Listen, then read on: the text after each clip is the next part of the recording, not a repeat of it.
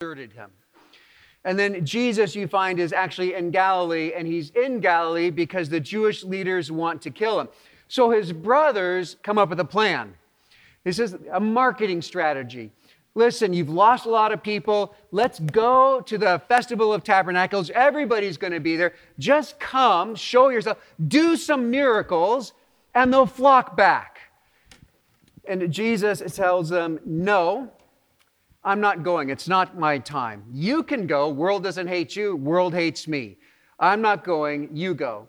And so his brothers leave, and they go. And then it says, after they leave, Jesus then goes in secret to the festival. He tells his brothers, I'm not going, and then he goes. Now that can seem really inconsistent, but actually it shows something of the consistency of Jesus. I would say there are two pieces in this. One is that it's actually pretty clear, right, that Jesus will only do what he hears the Father telling him to do. And it seems clear that actually the Father hadn't told him to go to the festival, and so he wasn't going. And then the Father told him to go, and he went. But even on another level, Jesus was not going to go in the way and for the purpose that his brothers wanted him to go. He was not about regaining a following. That was not the purpose of why he was going and what he was doing. So you find then that this was a week-long festival, and about halfway through, Jesus then reveals himself in the sense that he begins teaching. And his teaching stirs people up so that the chief priests and the Pharisees, they're agitated, and they tell the temple guards, go and arrest this man. Now, what's interesting, if you actually see this, if you catch it, in verse 45, it says, finally, the temple guards come back, which is like 3 or 4 days after they were sent to arrest Jesus. And they said, we've never heard a man speak like this. So if you look at the Festival of Tabernacles, it was a joyful celebration. It was a festival that was about thanksgiving. And there was a thanksgiving for how God had provided. There's a thanksgiving for how he is currently providing. And a thanksgiving for how he will provide. So it is rooted in God's provision for his people and their wilderness wanderings. Right? They left Egypt. They wandered in the wilderness for 40 years before they entered the promised land. And God miraculously provided for them as they were in tents, right? In tabernacles. And so there's this remembrance and giving thanks for God's faithful provision in the past. The harvest would have just come in. And so there was also this giving thanks for God's current provision, how he cared for them. But actually woven in was this hope for, this expectation of God's future provision. The sense that just as the Israelites were on pilgrimage out of Egypt into the promised land, we are on pilgrimage. They might have thought out of Rome, out of oppression. We are on pilgrimage heading into the Messianic kingdom, where all things will be restored. And so what you find in the mornings in this festival, there is something that they did to speak to that future hope. And so every morning, the priests would process, and they'd go to the pool of Siloam, and they would scoop water out, and they'd process back to the temple. They would then march around the altar of sacrifice once, pour the water out as the morning sacrifice was being made. And certainly you can say it echoes things like Isaiah in chapter 12 and verse 3. It says, therefore you shall draw water from the wells of salvation. But even more, what they were picking up on was the vision in Ezekiel 47, the vision of the Messianic kingdom when all things are restored. And in that vision, there is a stream that flows out of the temple. And it begins as a trickle in the temple. And as that stream goes forward, it gets wider and deeper. And it eventually goes all the way to the Dead Sea, where it turns the water fresh. And in that picture, that vision in Ezekiel, the river is lined with trees that produce fruit every month of the year. It's this picture, this glorious picture of restoration and of life. It's a picture that actually draws back to the image of Eden, of the garden. And so you find in this festival, it says on the last and greatest day, so on the very last day of the festival, what they would do is they would get the water from the pool, they'd come back, they would actually march around the altar 7 times and pour the water out. And it was clear, like, maybe this is the water that's going to start that restoration. That will be a mark of the Messianic kingdom. And it was a joyful, raucous event. Now, when we think of a religious service that's a week long, you're like, good Lord, I don't know if I could do that. But this is more like a party, right? It was a celebration. So you can think they've been celebrating all week. And actually, it looks like they probably were celebrating all night. And this pouring out of the water on this last day of the festival was marked with great joy. In fact, one of the ancient rabbis said, if you've never seen this water poured out on this day, you've never seen joy. And this is when Jesus shouts out. If he said, he said in a loud voice, that's a very tame translation. It literally is, he shouted out because there was so much joy and celebration, he'd have to shout out in order to be heard. And in that, then Jesus is shouting out that he is the fulfillment of all that they are celebrating, and he is the fulfillment of all they are longing for. So at that moment of great joy, Jesus shouts out, "Let anyone who is thirsty come to me, and drink whoever believes in me. As the scripture has said, streams or rivers of living water will flow from within him." Jesus is claiming to be the source of living water. Living water, water that brings life, that brings that life to the full. Now, living in a dry climate, as I do, you understand even more deeply the need of water to survive. And my doctor has talked to me a couple of times about the need to be diligent in hydration. Because he told me that if you are doing work and you find yourself getting thirsty, that means you've already gone without water too long. Thirst reveals a deficit, right? There's a deficit of water. And so the reality is we have lived with a thirst and with a deficit ever since our rebellion in Genesis chapter 3.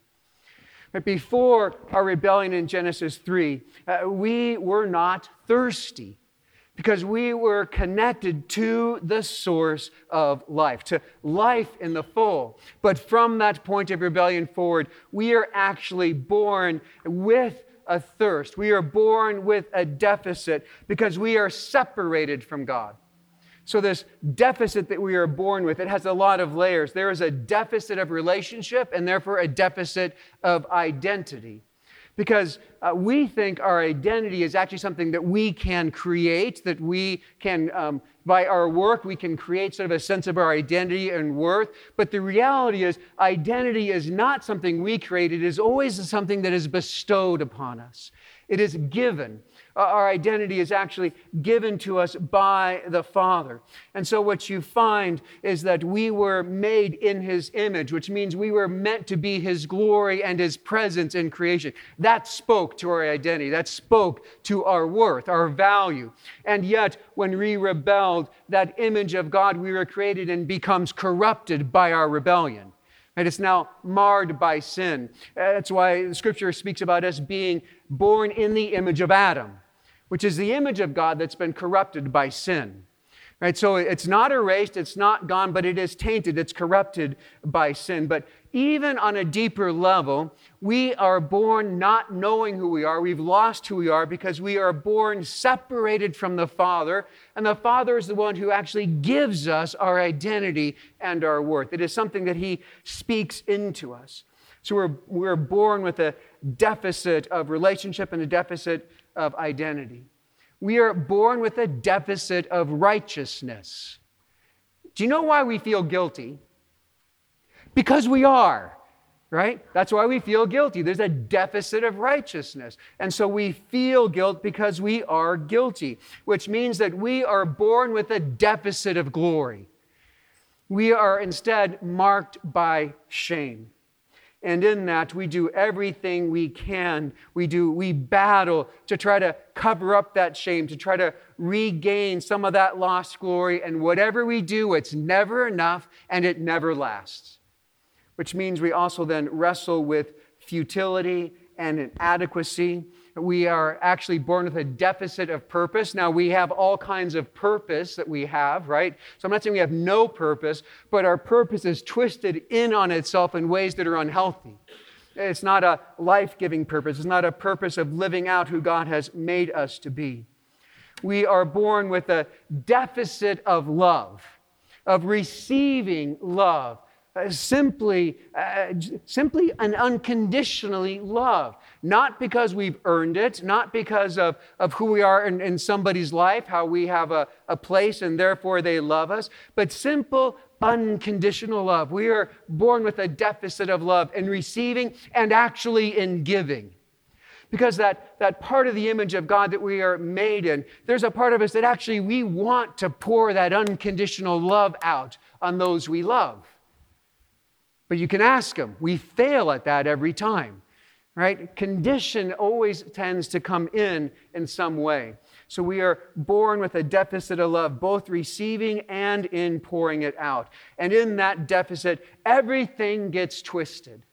So in the beginning, we see that out of our identity, who we're meant to be as God's glory and presence in creation, we were given the role of ruling and subduing.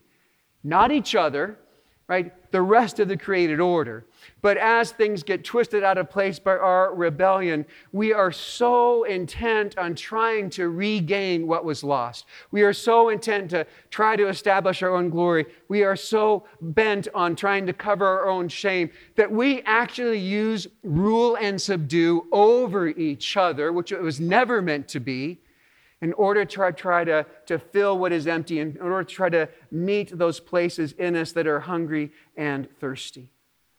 See, our lives are marked by a deficit. That's why we thirst. And the world, the flesh, and the devil, they play on that thirst. Now, yes, it certainly is that they play on it by tempting us with things. This will satisfy you, right? And it never does. Right? It never fully satisfies, or it might seem to, but it never does. But there's a deeper way that they do this. Right? The world, the flesh, and the devil love to whisper in our ears futility. Love to whisper into our ears that we are worthless, that we are not loved, that we are failures. And those whispers find a place in our hearts because they might echo our deepest fears. Or they might actually echo what somebody in our life who had some place in our life actually spoke words that bore that message. In one sense, spoken a curse over us. And so we hear these whispers of being unloved, whispers of futility, whispers of not being good enough or maybe being too much. And so we do everything we can to battle against that. We try to overcome that. We do what we can in order to receive and earn some sense of affirmation or worth to prove ourselves, or we just give in to it. We think this is what's true about me. But in either case, the message in these lies from the enemy are clear. You are on your own. It is actually up to you to fill this thirst, to fix what is empty. And so we do all that we can to try to fill this emptiness, to try to meet this thirst, or at least to distract ourselves from it, even if it is just a little while.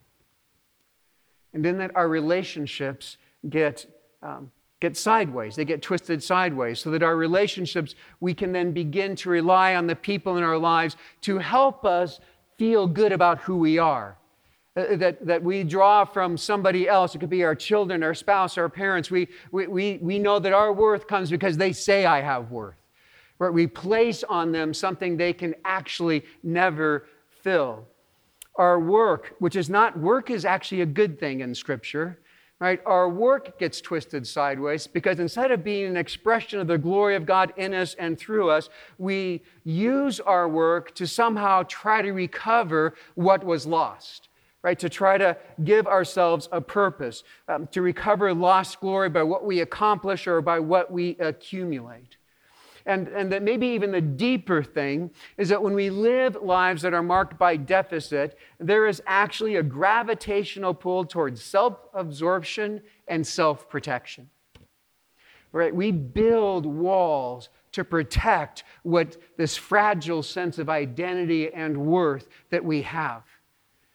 And then we become consumed by by our needs or our desires. We become consumed by our hurts or our emptiness, by our worth, by our fears or our hopes. And that place of being consumed, that self-absorption and that building walls, it actually just brings a deep weariness to our souls.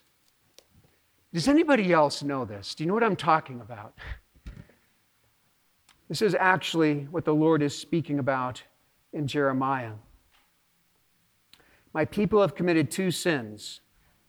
They have forsaken me, the spring of living water, and have dug their own cisterns, broken cisterns that cannot hold water. So instead of drinking the source of living water from the Lord, what he's saying is we dig our own cisterns. Cisterns are, just think of it as a storage tank that's dug out into the ground.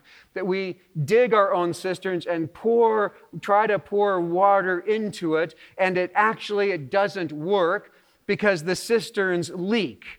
Right? So it doesn't matter how much we pour into them, it will not be enough because they leak. The more you pour in, the more they seem to flow out. And so in one sense, what you find is that they're not actually cisterns, they're sieves, right? Doesn't matter how much you pour in, it's always leaking out. But there's even a deeper understanding of this. This picture of broken cisterns in Jeremiah 2, it actually is speaking to the idols that the Israelites were chasing. And idolatry and living water are actually incompatible. So he's saying whatever you are using in this idolatry, whatever you are trying to pour this water in to try to make it be the source of life, it cannot be living water because idolatry and living water are incompatible. So we might look and say, I don't have any statues in my house that I bow down to, so I don't have to worry about idolatry. But actually the idolatry we deal with is much more insidious, because it's not as obvious. And maybe even more so, it's insidious because it can actually be good things. Actually be God-given things. Things that God gives to us in order for us to enjoy and delight and know His goodness, but things that were never meant to be the source of life. They were never meant to be the source of our identity or our worth. So it can be relationships. We can make an idol of our relationships. We can make an idol of family. It can be work. It can be affirmation. It can be our resources. It can be our own goodness. It can be our abilities or our accomplishments. What is it that we depend on for life? Because what we depend on will be what we obey. What we depend on will always be what we obey. So if we depend on affirmation from others for life, that is what we will obey. If we depend on our resources, if we depend on our abilities, our accomplishments, that is what we will obey. That is what will shape the direction of our lives. Those are the broken cisterns that do not hold water. And we can never pour in enough. It doesn't matter what those things are. They could be good things. They could be things that God has given us. We can never pour in enough, no matter how much we try. And that trying again and again, we keep pouring in. We keep on trying to make this thing or this person, this reality, the source of life. It is never enough, and we become so weary because they're broken cisterns, right? If we try to make them the source of life, we find that actually it is incompatible with living water. They cannot be the source of living water. So living water, water that brings life. This is not existence. We know how to exist. Right? We know how to survive, but that is not life. When you talk about life, this life to the full, it has to do with beauty and goodness and delight. It has to do with generosity. It has to do with abundance. It has to do with joy. It has to do with God's blessing and God's favor. It has to do with hope. Jesus says that He is the source, right, of this life. And He speaks of it often of eternal life. And not eternal existence, right? Because eternal existence sounds pretty bad. But eternal life, right? This beauty, this goodness, this joy, this delight. But eternal is not just about duration, that it just goes on without end. Eternal life means this is life that cannot be taken away. So anything that you depend on to be the source of life that can be taken away or lost is not actually the source of life. Eternal life, this is a life that cannot be taken away, because life that he is talking about is not up to us to create. It's not something that we can generate. It is a gift that we receive. It does not depend on our efforts. It depends on Jesus and his work on the cross applied into our lives by God the Holy Spirit. This is why in John it says that when he's speaking about this, he's talking about the Spirit, because it is the Holy Spirit that applies the work of the cross into our lives, making us new creations. This is his grace upon grace, freely given. This is actually what we see in 1 John chapter 3, the scriptures we heard.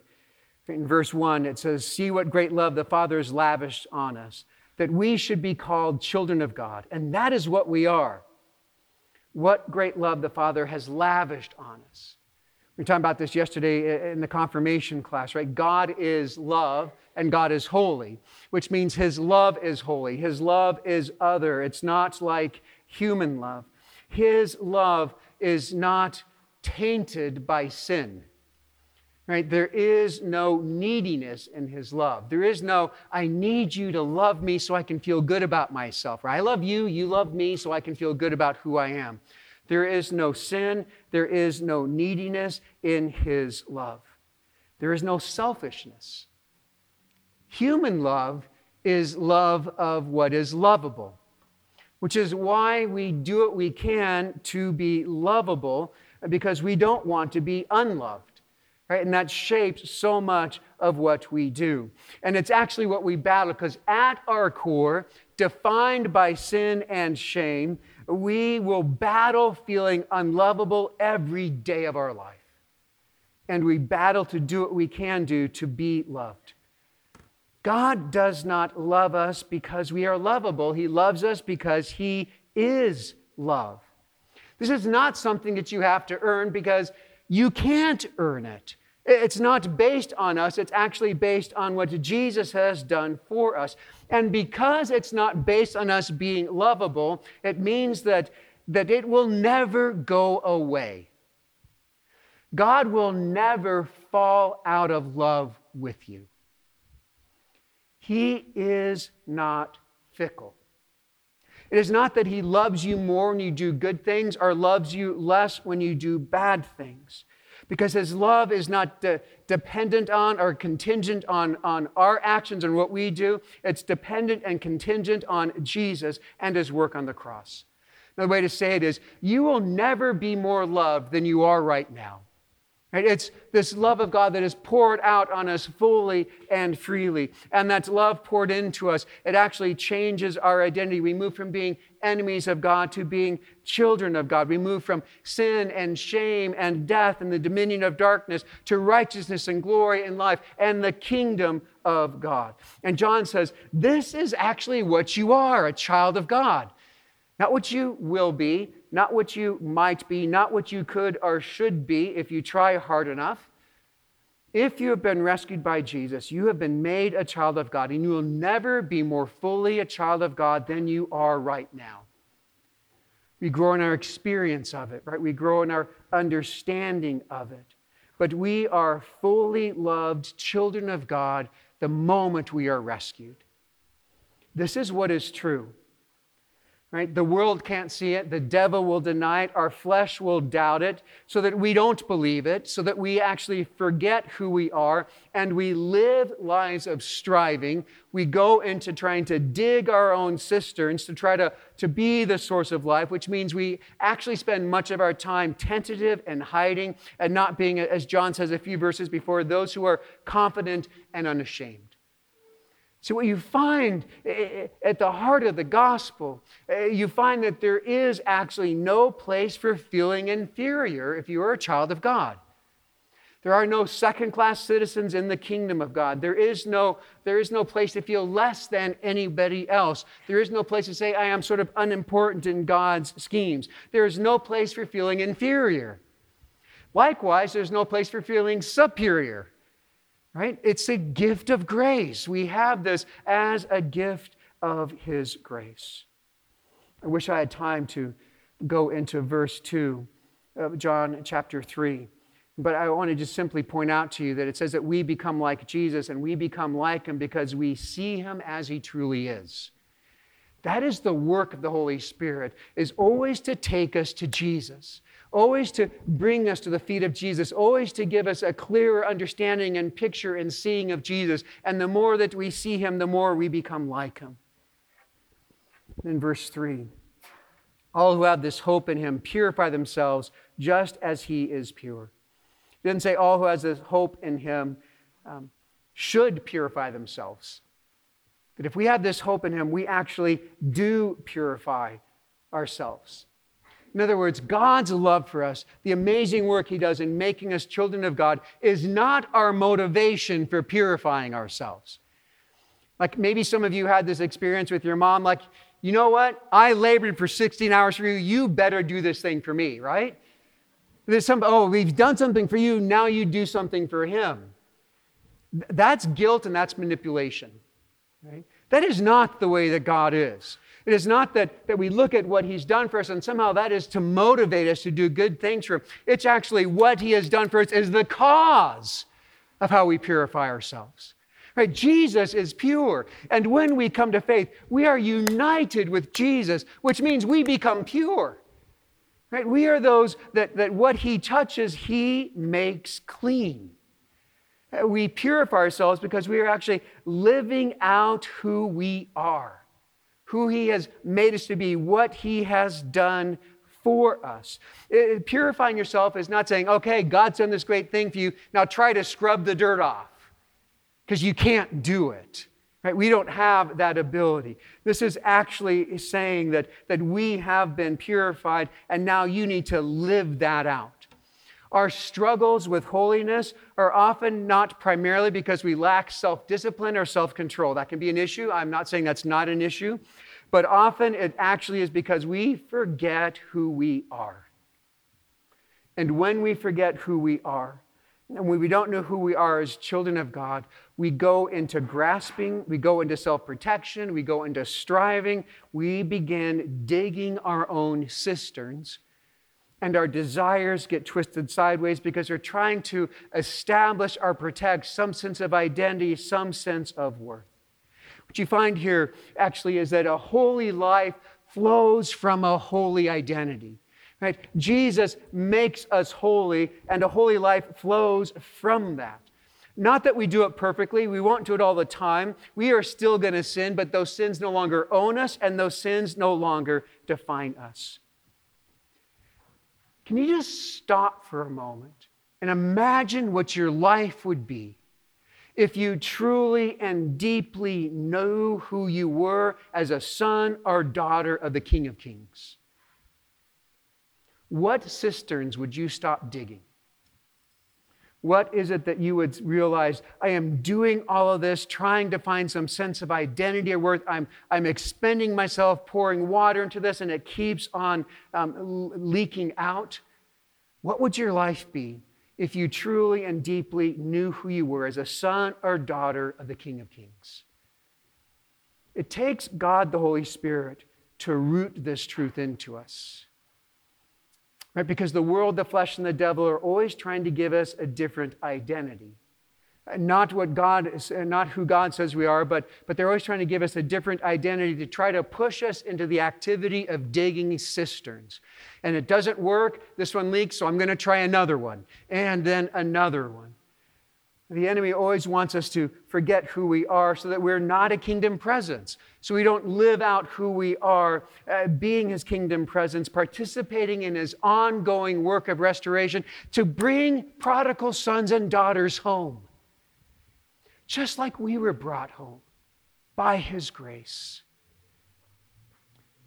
This is actually what we're doing in confirmation. Confirmation, it's an ordination service. It is the apostolic laying on of hands for the empowering of God, the Holy Spirit, for the work of ministry, which means it is the empowering of God, the Holy Spirit, to know who we are as sons and daughters of the King of Kings. And in that we can confess and repent and turn from the cisterns that we have been digging, and that knowing who we are as sons or daughters of the King, we can stand in our world confident, unashamed. We know that we actually have a place in His work of restoration, that through us, through He's made us to be, we are actually those that He brings prodigal sons and daughters home, just as we were brought home. Let's pray. Jesus, we thank You that You are the source of living water, that You are the source of life, true life, life to the full. Father, we ask that by Your Spirit You would open our eyes to reveal to us where we are digging our own cisterns and expending ourselves, pouring into them, trying to create or generate life instead of receiving it as a gift from You, trying to establish our worth or our identity instead of receiving who we are in You as sons or daughters of the King of Kings. Father, we ask that if there are any here who actually have not been made children of God, that You would do that work this day, that You would lavishly pour Your love upon them, and in that change who they are. Father, we ask that by Your Spirit You would empower us to stand in the finished work of the cross as sons and daughters of the King of Kings, that through us, prodigal sons and daughters would be brought home. Amen.